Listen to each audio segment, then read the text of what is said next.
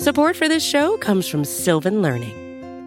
When children love learning, they can tackle any challenge life throws at them. Sylvan's Insight Assessment can help you determine if your child is ready for what's ahead. It can also identify gaps in learning and point out areas that could be of concern for your child so they can tackle what's to come. And right now, it's the best price of the year at $29. Go to sylvan29.com to learn more and get your child's assessment for only $29. That's SYLVAN 29.com.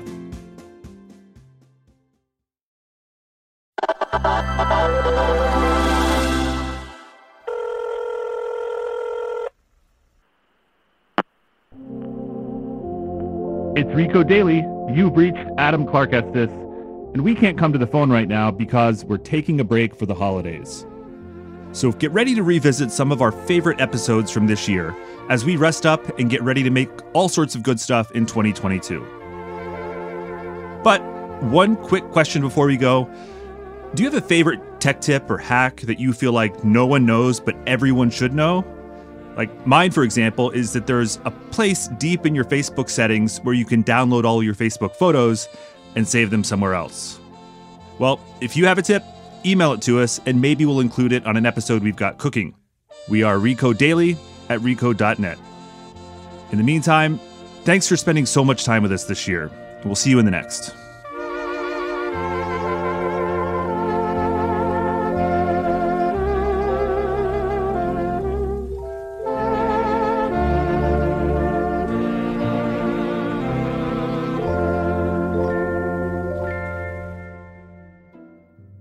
Email sucks, but we use it for everything. Like me, you probably got back after a long weekend to an inbox full of work emails, Labor Day promotions, and of course, junk email. Sometimes you'll even get email for somebody else, usually by accident. But if you're Recode reporter Sarah Morrison, it happens all the time. And as it turns out, when this happens to you, you get to know the other yous pretty well. I got an email when one Sarah gave birth for their lactation services. I got an email for a different Sarah Morrison about her kids' daycare schedule of, what she ate and when she pooped. A daily flood of emails meant for somebody else must be incredibly annoying, but it's also a major security risk. One Sarah Morrison was, searching for a job for several months, and I pretty much was involved in every step of the process.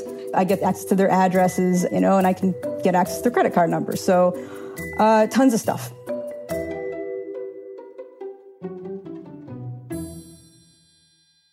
So, Sarah, what's going on? Why is this happening to you? Well, it turns out that email is kind of a terrible thing to use as an online identifier and verification of your identity. So you mean the thing that everything you log into with yes. is bad? Yeah, but we use it for almost everything. And it's because if you have access to the internet, you almost certainly have an email address. But then when you're someone like me, I have a pretty common name. I managed to get the first Gmail Sarah Morrison address. Congratulations. Thanks. I was pretty excited about it. And then for the next decade, I got emails and access to information about apparently every other Sarah Morrison in the world. So it became less exciting and more of a pain. And I'm a privacy reporter, so I started becoming more aware of this is an actual problem for me, but more so for the other Sarah Morrisons. Why haven't protections been built in to avoid this? Why does this sort of insecure system underpin, again, everything that we do online and log into, apparently? So why don't you just list some of the examples of the other Sarah Morrison emails you've received and seen? So, in the beginning, it was a lot of stuff from people's family and friends, which were kind of fine. I could just respond and say, wrong email address.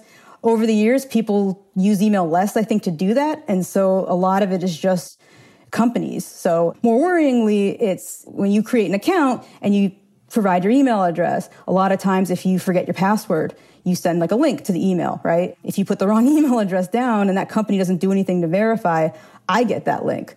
So not only do I have access to the emails that they get, but also their accounts, which have, pretty much anything I need if I wanted to use those credit cards myself. So your junk mail is even junkier than mine. And if you're a criminal, potentially advantageous.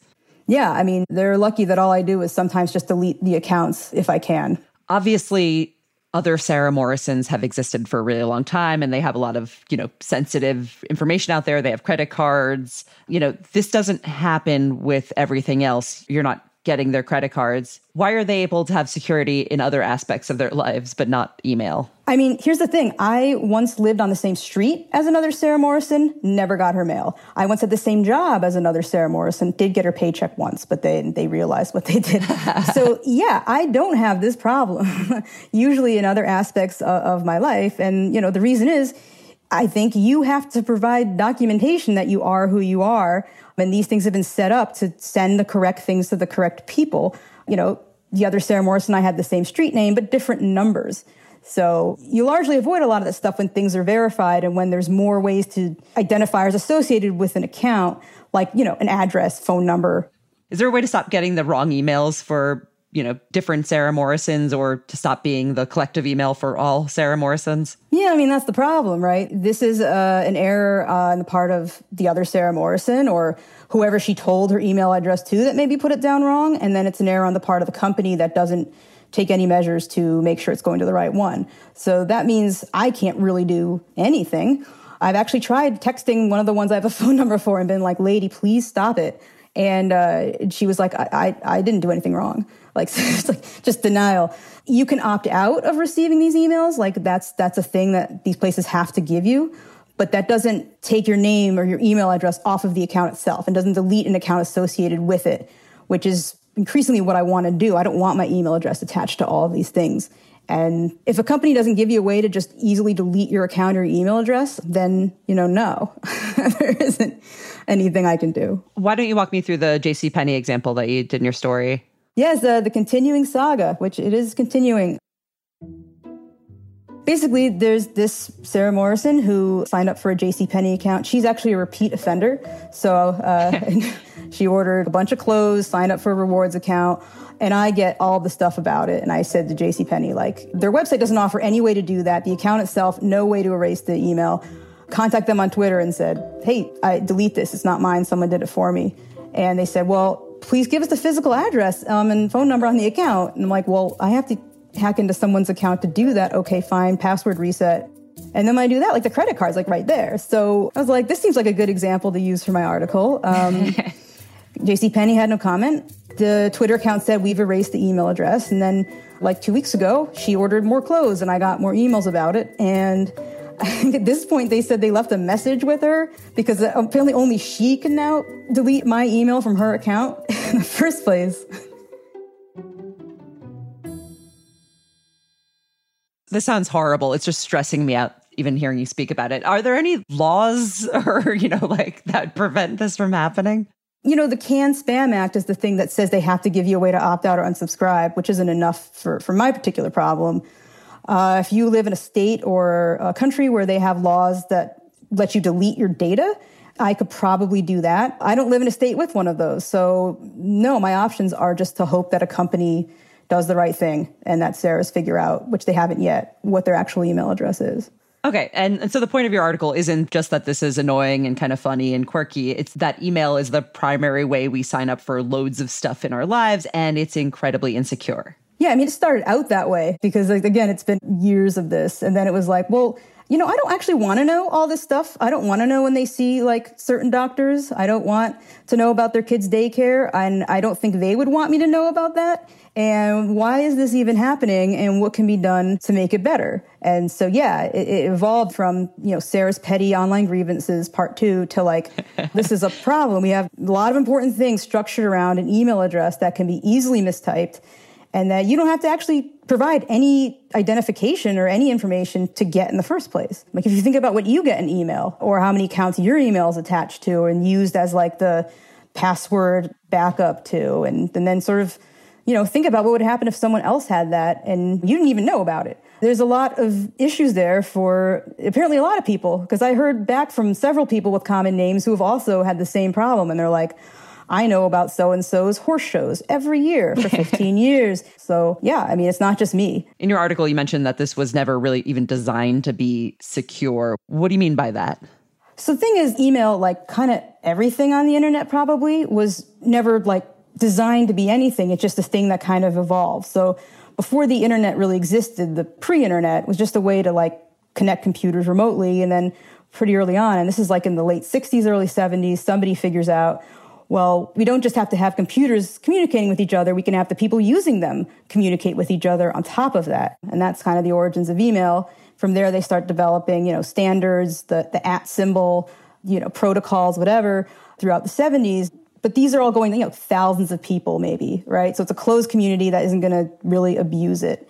But even by the end of the 70s, the first spam email goes out there and you sort of get a hint of the beginning of the end. Yeah, and you get an idea of how this can be abused.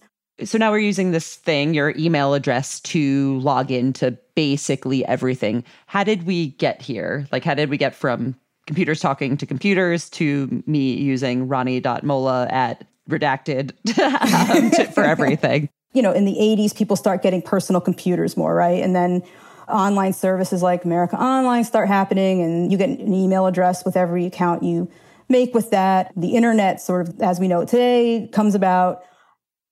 Every day, America Online is making it easier for people to live, work, and play. Call now for your free America Online Startup Kit and get free software and 10 free online hours. It's everything you need to get online. And Hotmail sort of shows up, and Hotmail is the first, or one of the first things that you can just go to www.address.com and log in, and there's your email. When was the last time using your email got you free stuff? Register for your free MSN Hotmail account from May 1st to May 31st, and you could win $5,000 worth of sports equipment. You have a free email that you can get from anywhere with an internet connection. This kind of opens up email even more to millions and millions of people. And it also divorces your email from your credit card account and potentially from who you are. Yeah, you fill out a couple prompts. They don't even have to be true. And then you have an email address. So it was just kind of bad luck that I ended up picking the one that became really popular that's attached to a whole bunch of other Google services in the end. So do you think email can be fixed? I'm talking about big picture, but also this whole practice of using your email to access everything. I think all the Sarah Morrisons need to really think about what they're doing when they type it in. That's very specific. More broadly, there's ways to prevent this from happening. There are services that require you to verify your email address through a phone number or something, or it sends a link to me that says, did you actually sign up for this account? But obviously, not all of them do, and they don't have to. So obviously, a lot of them don't. That would help.